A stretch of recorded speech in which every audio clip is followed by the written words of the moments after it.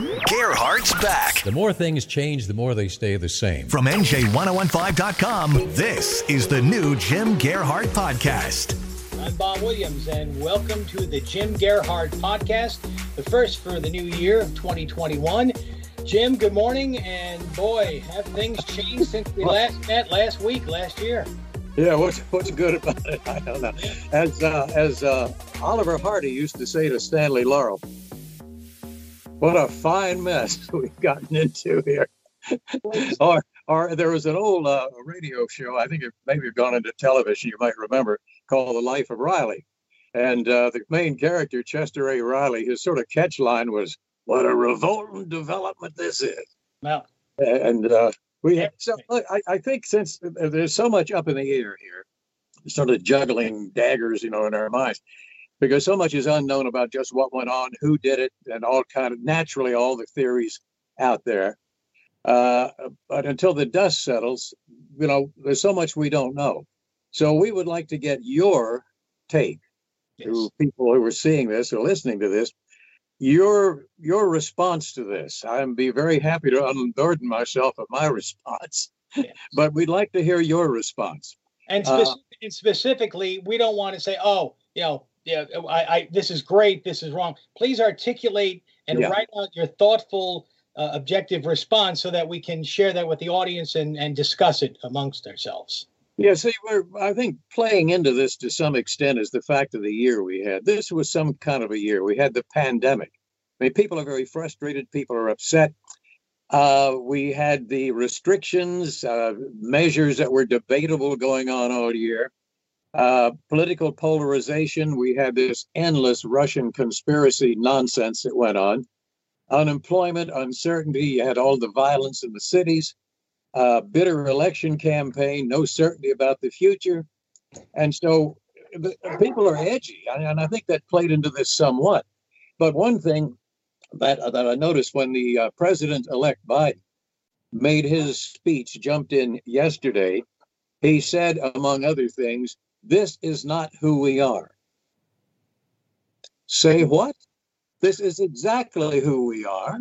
And to a large extent, we are who we are because you made us this way. We've had 6 months of people, radicals, thugs, burning down cities, looting, doing far worse than was done at the Capitol. The reason this stands out, of course, it was the Capitol, which is kind of like storming the Vatican or something. It's politically holy grounds. But the Democratic left certainly laid down the template for what you do in this country to advance your agenda. You do this, you commit acts of violence to make your point. So this was the lesson that apparently these people yesterday had learned. This is how you do it. So don't tell me we are not like this. We are like this, and we have been like this. And you and your cohorts, pretty much not you personally, but the far left has made it like this with their behavior. Now, at some point, it's going to be sorted out just who was in the mob. So far as you could tell, there were a lot of people. Some claims are hundreds of thousands. I have no idea because I never saw a clear shot of the people in the mall. This was supposed to be a legitimate protest. Even the mayor or the police chief in D.C., when he came out, he said that it was very peaceful. These people are very peaceful until suddenly, almost on cue, a group had detached themselves and started attacking toward the Capitol, and then others followed in. Now, I was told that this had been planned and organized online for weeks. Don't know. All this will come out at some point. It will no doubt come out. But the result of it is, I think that at least what we can see now, I question some of the legitimacy of who these people were. One television news person, a lady who had covered the riots on the West Coast in Portland and in Seattle, said she recognized some of the faces because there were such clear shots of this whole event. You can see dozens and dozens of clearly distinct faces for identifying people. She said that she saw some of the same faces on the other side rioting in Seattle and Portland. I don't know if that's true or not. But who was behind it? I wouldn't put it past the left to do this, because these groups that we are told supported by George Soros, whose aim is to destabilize the government, that this is what these groups will do, and they could attach yourself to this movement and continue your act under their mantle rather than your own. These are things that we don't know, though. But there was a piece. There's so much to talk about here, and trying to put it into some kind of order, it's very, very difficult. There was talk, Bob, about invoking the 25th Amendment, which would be to remove the president from office. Right. That I think is unlikely, because there's only a couple of more weeks. It's hardly worth the effort.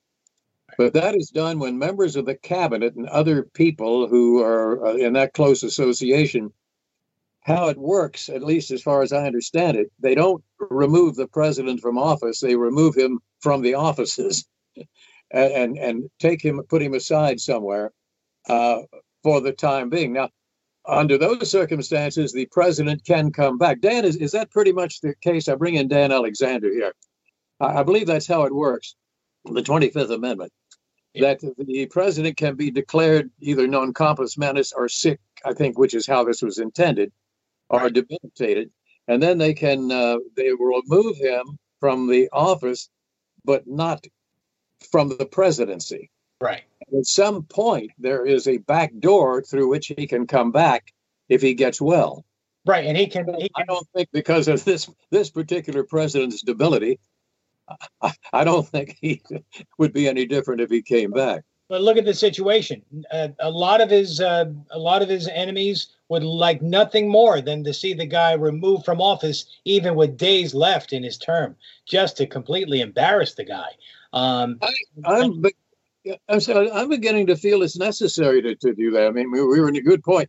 Somehow his narcissistic, histrionic, on steroids personality, I think, is blown. It's got out of hand. If you notice, when he was out urging the people to go home, before that, he went into this fantasy that he had won by a landslide. Well, that is totally, patently ridiculous.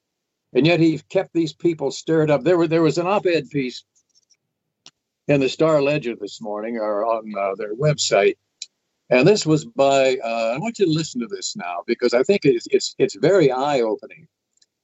Written by John Farmer, who I think was a former Attorney General in New Jersey, and he said, and I quote, "A president," he's talking about Trump, "a president whose pathological self-absorption has led him to live his life in a fantasy of his own creation, and whose uncanny communication instincts have enabled him to persuade untold followers that the reality he describes somehow does exist somewhere." So, in other words, according to Farmer, this is a person whose magnetic personality, charisma, if you want, has led us into a fantasy. Yeah. Right. Of his creation, and we have believed it. All of a sudden, the bubble is burst, and we're beginning to see with his behavior here toward the end of the term that it's very likely the emperor doesn't have clothes here, and I think he's edging closer and closer, or moving closer and closer to an edge, and that's scary. That's pretty scary. Yeah. So you wonder, in the last 2 weeks, to have a person who's showing tendencies like this, with enormous power, can he abuse the power? But my assumption is that even though he goes off the deep end, and I have no idea that he will, because he seems to be halfway off it anyway, and tries to do a last very dramatic act of, say, aggression on a country we don't like, or whatever it is, yeah. I think that would probably not be carried out if such a thing would happen, because I think the veil is off here. It's like The Wizard. Somebody pulled the curtain back, and I'll give you a couple of things here, because I got a stack of notes, and I seldom ever get around to them. Not in any coherent, but I remember Marcus Aurelius, the Roman emperor, who was known as the philosopher emperor, said, "Everything we hear is an opinion, not a fact." Yuval Harari, this brilliant young Israeli historian, has written that pointed out that everything we believe is an illusion, Right. often a delusion. Dan Alexander is smiling. I think you understand the germ of truth in that. That because of so much unknown in this world, we only know about one half of a minuscule of 1% about what's really going on in the universe. So how in the world can you be this cocksure definite about practically anything? So the point is that anything we believe, we have accepted, we have bought from somebody else or something else. And so we are very susceptible to buying into an illusion, somebody else's illusion, that seems to mesh with our demands and our desires at the moment. And so here these people come along through history who suddenly appear on the stage. And Napoleon is a good example. And Napoleon gained the throne in France, not by any real military action, but by people who had listened to his PR people about how powerful he was and gave up before he even got into town. So I guess the farmer piece to me is very revealing. Yeah. And here is a person, he says, in effect, was lived his life in a fantasy of his own creation, with himself at the center of it, of course. But here again, we run into every now and again in history, uncanny communication instincts. Boy, that brings up some big names in the past. None of it's worked out very well. And he can persuade untold followers that the reality he describes exists somewhere. Right. All right, so I rest my case here. Right. We have a couple of comments here. It's a possibility. We have been living in kind of a big fantasy here, and all of a sudden the bubble has suddenly burst, and we're like waking up the day after a hangover, or with a hangover a day after a binge. We have a couple of comments here. Yeah. Your points. Robin says, I'm not going to say it doesn't matter what party you support, but after yesterday's display, we should be ashamed of what happened as a whole. We need to come together as a nation. Right now, we're the laughingstock of the world, and until everyone works together, this will continue. We need to have both political parties and independents reach across the aisle, hands stretched, and get back to what the Constitution is based on. This is true. What she said, everything she says is true. Also, it'd be good if there was no world hunger or poverty and the oceans were clean and things like that. I don't think you're likely to see that, maybe to some extent. I would certainly hope so. But again, perhaps we are too far divided for everybody to suddenly blow. The referee blows a whistle and say, okay, everybody come out, shake hands, and be friends. Right. Another comment, Denise says, possible Antifa infiltration at the rally. And that's a couple of other people are mentioning that as well. That's one of the first things that pops into your mind, because the choreography of this was exactly the same as that they used, like using barriers as weapons, pushing. It's exactly the same technique. And so and we're used to seeing that. Now, here's going to be an interesting thing, too. What is going to happen to the people who were the perpetrators here? Because we do know the ones on the West Coast, the Antifa and the Black Lives Matter movement, which was very good in the beginning, but that was sort of hijacked by the Antifa people and by violent people. But they were handled with kid gloves on the West Coast. They weren't prosecuted, and there was no opposition to it. So I don't know if the same thing is going to happen here. Now we brought up, we were talking before the show. How do we explain, or how do you justify suspicious packages being found at both political party headquarters, the RNC and the DNC yesterday? How do we resolve that? Is it one side or another, or is there a common party that's really trying to just rile up both sides? There's no telling. You see, this is the problem. We're sitting here talking about this thing, speaking without knowledge about things without parallel. We don't know. We do know that living in a confused state without any certainties takes a great toll on the human mind and the psyche. So I think this is one thing we've got to watch for now and be aware of, that these are debilitating times. We're the old classic example of the rats in the maze when somebody moves the cheese. And we don't know where to go anymore. There's no certainty, nothing you can depend on for certain. And so politically,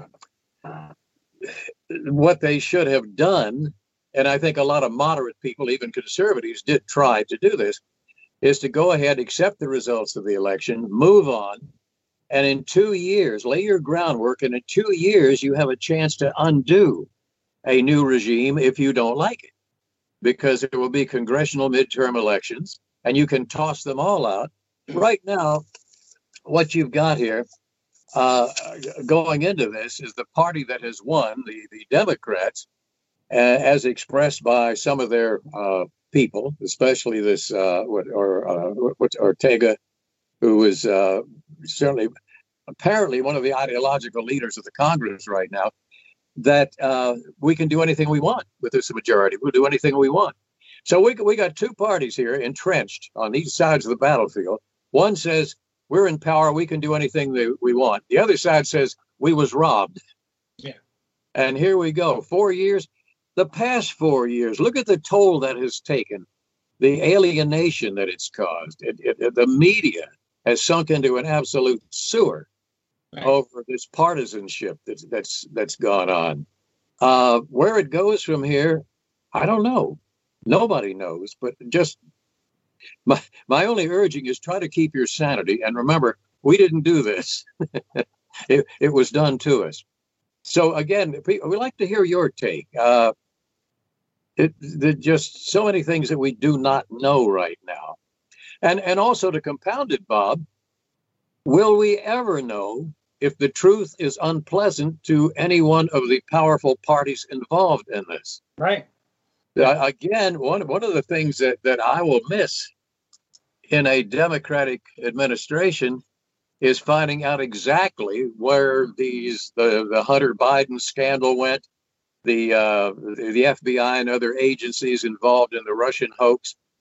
We'll never know now because this will all be covered up and it'll all be forgotten, and we will move on to whatever drummer they send out there to beat the drum. Yeah. Now, as I was watching the events yesterday unfold, and I'm sitting there, and I'm sure a lot of people asked the same question: how was that breach into the Capitol allowed? How was that allowed to happen? You would think, Jim, that is probably should be the most secure building in the country, considering that it was almost a joint session of Congress with the second and third in succession to the presidency in the building and other top officials also there. You would think that would be locked down tighter than Fort Knox. How were those protesters allowed to even get near the stairs, let alone onto the lawn? I really don't understand that. And to the point where they were even allowed to break windows. Why weren't they just completely stopped in their tracks at that point? I mean, protesting and peaceful protest is one thing, but once you cross that line, all bets are off, wouldn't you say? Well, I think it's lack of preparation, obviously. And I think part of it is that this would be inconceivable if you had walked up to anybody involved in security around the Capitol or in Washington and said, this is what's going to happen. They would have laughed at you because this is unprecedented in our history. Nobody's ever done anything like this or even thought about it. I think they were unprepared because they hadn't. Certainly, the police chief in Washington, and the mayor, I've heard speak about this yesterday, their comments on him, certainly were aware of everything that was going on, but nothing had gotten to the point that they would. As a matter of fact, there's so many different stories. One is that the mayor had called out the National Guard or asked for them a week ago. Right. I don't know about that, but they finally did that yesterday. But I think it was a lack of preparation because what happened was inconceivable. Also, remember that this demonstration, and they'd had these before, the pro-Trump demonstration, have been very peaceful, compared with what's going on the other side. And so I don't think they expected anything like this. There was also, I think they didn't give sufficient gravity to the intent. because as you can see, some of the guards outside the Capitol, where they had the barricades, they're getting ready for the inauguration. Some of them actually opened gates and let people, and so they really did not have any idea or expectation of something like this. I certainly can. This is Dan Alexander.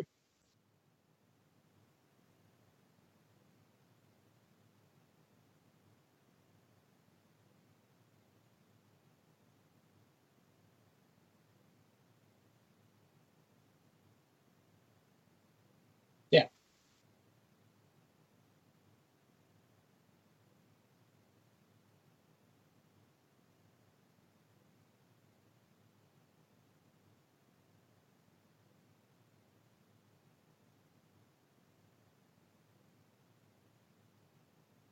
Right. To your point, I had heard, Jim and Dan, that after the Steve Scalise shooting, on the softball field a couple of years ago, that the funding for the Capitol Hill Police Division was increased by millions, and apparently the police force numbers about 2,000 individuals. So I didn't see 2,000 people on call yesterday. So yes, to your point, I would say it was lack of preparation, and they just got completely flat-footed by this.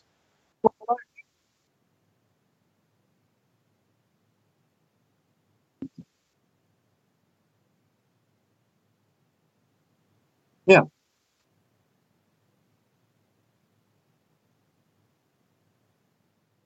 Well, that of course gets back to my point. I think they were unprepared. I can't blame it on anybody, but I just think that if it was unthinkable that this would happen. I'm sure that's the way the congressional people who were meeting felt about it. I mean, certainly nobody would attack our building here. Right. And so they weren't ready for it. Now, there were police, no doubt, mobilized and on call. They just weren't there. And then later the National Guard came in and let the crowd out. Right. And to your point, it looked like to me from the shots, and obviously we didn't get the entire view of everything, but it looked like there were two different rallies going on. The more violent one up at the head, where they were breaking in and breaching the Capitol itself, and the ones outside on the mall and on the grounds of the Capitol, where you see a lot of the reporters doing their thing, and they didn't look like they were threatened at all. I mean, it looked like you could actually walk through that crowd without fearing, for your safety in some areas. Yeah, it was, whatever it was less display of violence than you see almost every day in Portland, Oregon. Right. Or in Seattle. Yeah. To some of these people, it was almost like a runaway, fraternity event or something, that you see them running around in there. And some, of course, were the hard-nosed people. I don't know. I hope the authorities will sort it out, because if they arrested a number of people, they could no doubt have some information about who they were and why they were there. Dan, Dan, you mentioned this is rather interesting, I think. It sort of triggered a thought. After the Boston Marathon bombing, there was the first lockdown of a city or an area in history, right? And so the prospect of a lockdown, which has all been threatened because of the virus, is precedented. It has happened. Yeah. Yeah. And that was very effective. Yeah.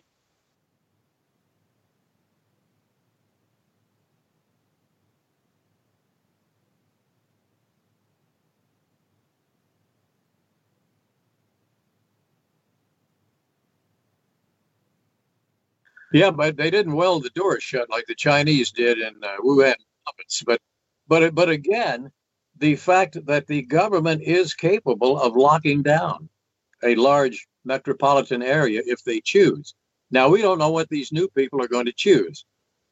We do know that some of the authoritarian response has been very close to that, a total lockdown of people. So going into the year, again, quo vadis, where are we going? Right. I don't know. Yeah. Well, a lot of the comments here on Facebook are agreeing that there's probably a third party involved here that's riled up and caused a lot of agitation yesterday that took what was supposed to have been a peaceful rally into something that nobody probably envisioned. Well, I think giving credence to that is the fact that on the West, they were mostly wearing masks. These people yesterday weren't. So you wouldn't be able to identify anybody from that.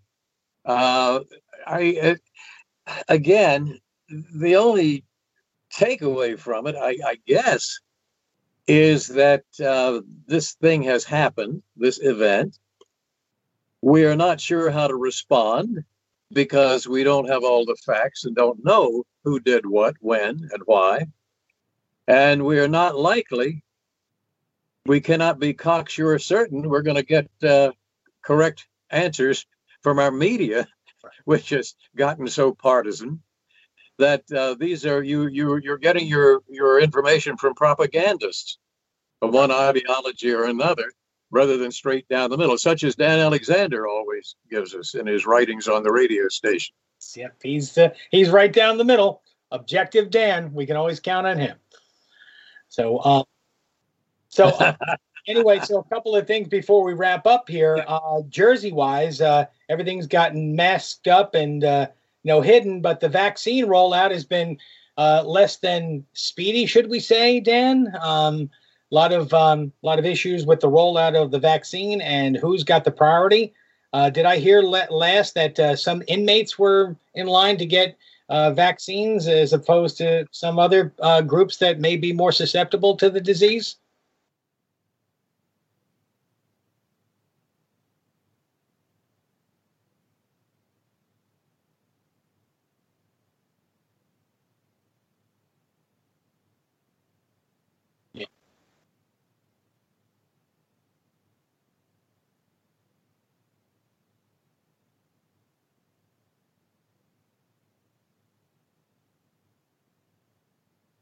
Right.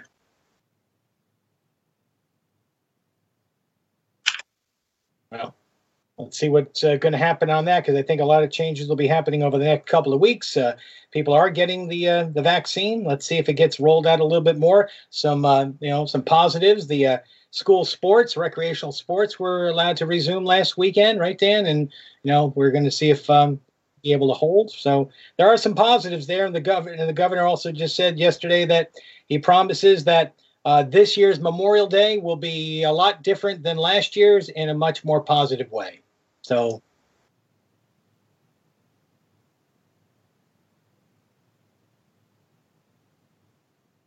For heaven's sakes, how would he know?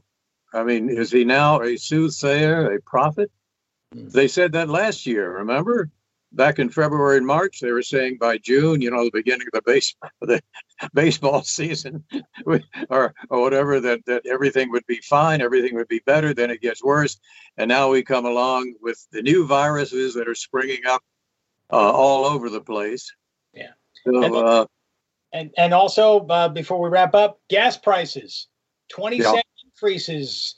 You go to the gas station the other day, it's like $2.35. I'm like, what happened? The guy said he doesn't know. He says his company raised the prices and then everybody else started raising it. So it jumped from my area from like $2.15 to $2.35 overnight. Unbelievable. And I don't think that had to do with the gas tax. If I'm understand, it's something to do with just pure economic conditions, right, guys?